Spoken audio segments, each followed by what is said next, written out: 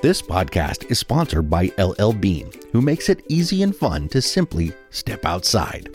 That might mean breaking a speed record in a rugged, built-for-fun Sonic snow tube, walking an extra block in a warm, weather-resistant down jacket, or just taking a breath on your doorstep before cozying up in a quilted sweatshirt. For however you experience the outdoors, shop clothing and gear at llbean.com. Be an outsider.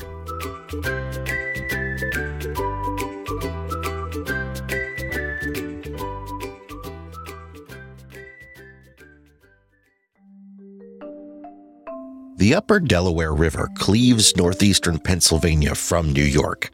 It's a quiet area flanked by tree-covered rolling hills at the foot of the Catskill Mountains that are protected by the National Park Service as a scenic and recreational river. In the 1800s, the Lackawaxen region of the Upper Delaware River was a bustling area, punctuated by industrial transportation. The canal era provided access to water transport where there was no natural river or lake. It was much easier to move heavy goods along a waterway on a barge than on horseback or pulled over land via carriages or wagons. Opened in 1828 as the first privately financed canal in the United States, the 108-mile-long Delaware and Hudson Canal enabled transport of raw materials out from rural Pennsylvania through over 100 locks, with a 16-mile gravity railway added to scale the steep inclines of the Music Mountains.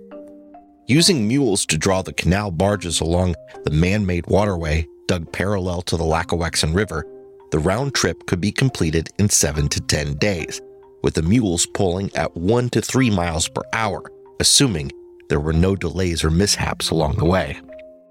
One such area that could cause significant delays was where the canal crossed the Upper Delaware River via a pool of slow-moving water formed by a slackwater dam.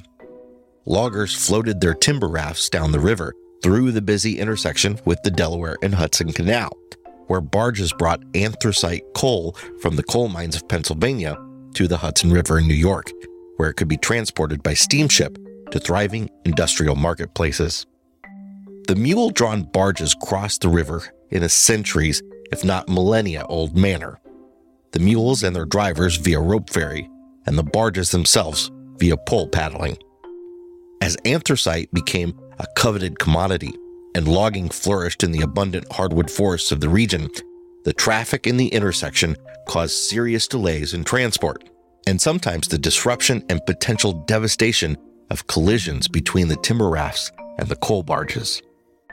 Hence, John Augustus Roebling, a civil engineer with an innovative approach to suspension bridges, was hired to build 4 aqueduct bridges. It may be hard to imagine today, but the concept was to carry the canal over the river on bridges designed with a trough or flume of water for floating the coal barges over the river, thus avoiding the timber traffic. The aqueduct bridges included tow paths adjacent to the trough, so the mules could continue to power the barges through these above-ground canal detours. I'm Jason Epperson, and this is the America's National Parks podcast. If the name John Augustus Roebling sounds familiar, his fame in popular culture arose through the design of the Brooklyn Bridge in New York City. But in the transportation and engineering realms, Roebling made a name for himself through his innovative use of wire cables for suspension bridges rather than open-link metal chains or hempen cables, which had been used in bridges for thousands of years. The advantages of wire cables were numerous: greater stability of the bridge, fewer spans needed, longer bridges possible, ability to transport heavier loads, ease of construction, and lower cost. Using this principle, he designed and built the Upper Delaware River Aqueduct that bears his name, Roebling's Delaware Aqueduct, now sometimes referred to as the Roebling Bridge.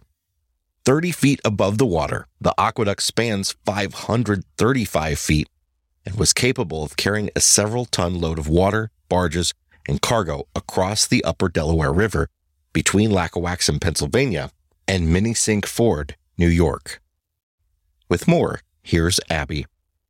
Roebling's Delaware Aqueduct employed the same concept that the ancient Romans used, a structure built to convey water, but taking it a step further to mean a water-filled bridge that allows vessels on a waterway to cross ravines, valleys, or in this case, a river, and adds the then new technological process of wire cabling to create this engineering marvel. Basically, the wire cables are attached to stone piers. Cast iron saddles stabilize the cables, wrought iron suspended rods sit on the saddles, and suspenders attached to hanger plates support the bridge flooring. The bridge is comprised of 4 spans, requiring 3 stone piers sunk at intervals into the riverbed. Previously, 5 or more spans would be needed to traverse this distance. Decreasing the number of spans resulted in a significant cost savings, both on materials and labor. Each of the 2 8.5-inch cables contained over 2,000 individual iron wires. Part of the ingenuity of Roebling's design was placing the cables between the trough and the tow path, rather than at the outermost edge of the bridge, increasing the stability of the structure while requiring fewer support beams. The cables themselves were created by a process called air spinning. In pairs, the thin wrought iron wires were spun back and forth across the river over the top of the masonry piers, spliced together as needed to complete each wire bundle. In this way, the cables, each consisting of 7 wire bundles, were created on site at the bridge. The technique of air spinning is still in use today, nearly 200 years after Roebling built the aqueduct. John Augustus Roebling truly was a technological pioneer, a trailblazing engineer with a reputation for precision and optimization, with an eye firmly set toward the future.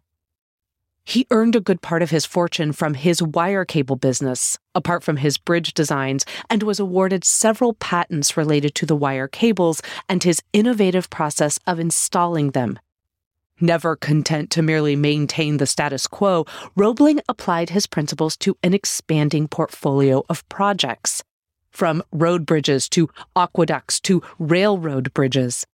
Recognizing that rail transportation would supplant the canal system, he contributed significantly to the technical literature regarding modern design of railroad bridges, before building the world's first suspension railroad bridge over the Niagara River, linking the Rochester and Niagara Falls branch of the New York Central Railroad with the Great Western Railway of Canada.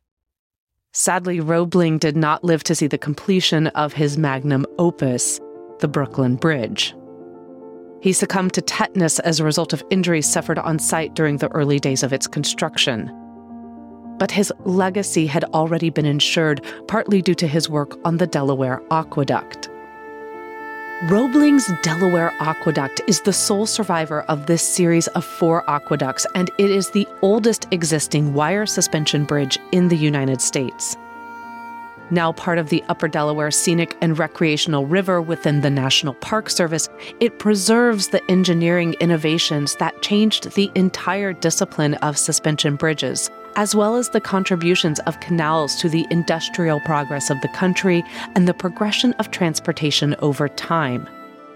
In addition to its inclusion in the National Park System, Roebling's Delaware Aqueduct has also been designated a National Historic Landmark and a National Civil Engineering Landmark. Roebling's Delaware Aqueduct operated for 50 years from 1848 to 1898.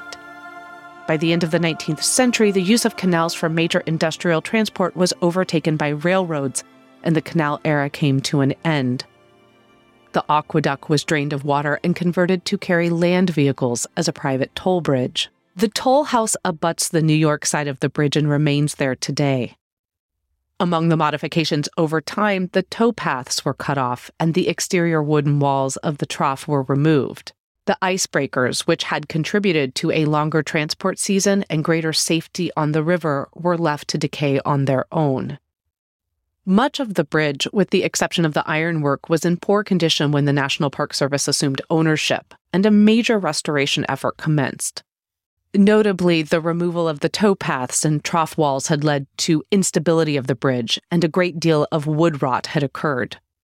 In fact, in 1977, a truck plunged through the rotted deck of the bridge, putting a final nail in the coffin of the modified aqueduct's use as a vehicular bridge. Using Roebling's original plans, the wooden portions of the bridge, including the superstructure or exoskeleton, the icebreakers, aqueduct walls, and towpaths, were reconstructed. A concrete roadbed was added, replacing the weight of the water in the original aqueduct, for which the specifications of the bridge had been painstakingly calculated. The cables and almost all the ironwork from the original suspension system have been preserved in the renovated bridge. Once again open to one-lane traffic, the bridge carries about 150 cars a day over the Delaware River between Pennsylvania and New York. Its unique style of angular white pine wood work emerges from the heavy foliage of the riverbanks. Driving through the trough is a singularly unique experience, with its sunken roadway hemmed in by the wooden walls. But visitors should take the time to park their cars in one of the lots on either side of the bridge, enjoy a picnic, or hike along the banks of the river, and then walk the towpath. In addition to the spectacular views of the rushing current of the Delaware River, visible from the bridge, you can get a close-up of Roebling's groundbreaking engineering and the architectural and aesthetic details of the bridge. Several informational placards provide background, history, and engineering details, and if you peer over the rail on the northern side, you'll see the icebreakers below, stretching out their long planks into the onrushing river current. The pink-painted ironwork enclosing the bridge's cables is cut away on the New York side of the bridge, providing a detailed view of the wire bundles and a glimpse into the brilliant mind of perhaps the most celebrated bridge engineer in the country's history. The Upper Delaware Scenic and Recreational River is a vast region, of which Roebling's Aqueduct is just one feature. Aside from the engineering marvel, the river and its surrounds provide a raw natural beauty, as well as sites of geological, historic, and cultural importance. The Native American history of the region spans over 10,000 years. The landscape is carved from glacial deposits and outwashes, leaving behind exposed bedrock, gorges, and fossilized plants and animals. Bluestone, shale, and peat were left behind by the geological process. First rising to prominence when the railroads provided access to the region for city dwellers in the 1870s, the banks of the Upper Delaware River became prime real estate for boarding houses, hotels, and even resorts. Today, resort vacationers have been replaced by more rugged adventurers seeking to immerse themselves in the pristine setting. Set along 5 counties and 15 townships straddling New York and Pennsylvania, this scenic area offers ample recreational opportunities, including canoeing, kayaking, rafting, tubing, fishing, hiking, and birdwatching. Known for its clean water, low levels of pollution, plentiful food supply, and northern hardwood forests, the area provides a habitat for a wide variety of biodiverse wildlife, including the bald eagle, muskrat, mink, beaver, river otter, black bear, bobcats, and American eels. Ecologically important, the habitat provides a protective cover for the watershed, which impacts the quality of the water in towns far downstream, as well as providing a sustainable spawning and rearing habitat for migratory fish. Operated in partnership with the state and local government, the Upper Delaware Scenic and Recreational River protects and conserves this free-flowing, undammed segment of the river. A trip here can be coupled with other national park units in the region, such as the Delaware Water Gap and Steamtown National Historical Park, as well as the local sites devoted to the history of anthracite. This episode of America's National Parks was hosted by me, Jason Epperson, narrated by Abby Epperson, and written by Lauren Eisenberg Davis. Help support the show and independent journalism by becoming a member of the America's National Parks Patreon community. For less than one latte a month, you can help us increase public lands awareness by sharing these stories. More information can be found at patreon.com/nationalparkspodcast. Don't forget to follow us on Facebook and Instagram. Just search National Parks Podcast. You can also join our America's National Parks Facebook group, now nearing 100,000 members strong, to get all your national park questions answered and see tons of amazing photos and videos. And if you're interested in RV travel, give us a listen over at the RV Miles podcast. Today's show was sponsored by LL Bean. Follow the hashtag #BeAnOutsider and visit llbean.com to find great gear for exploring the national parks.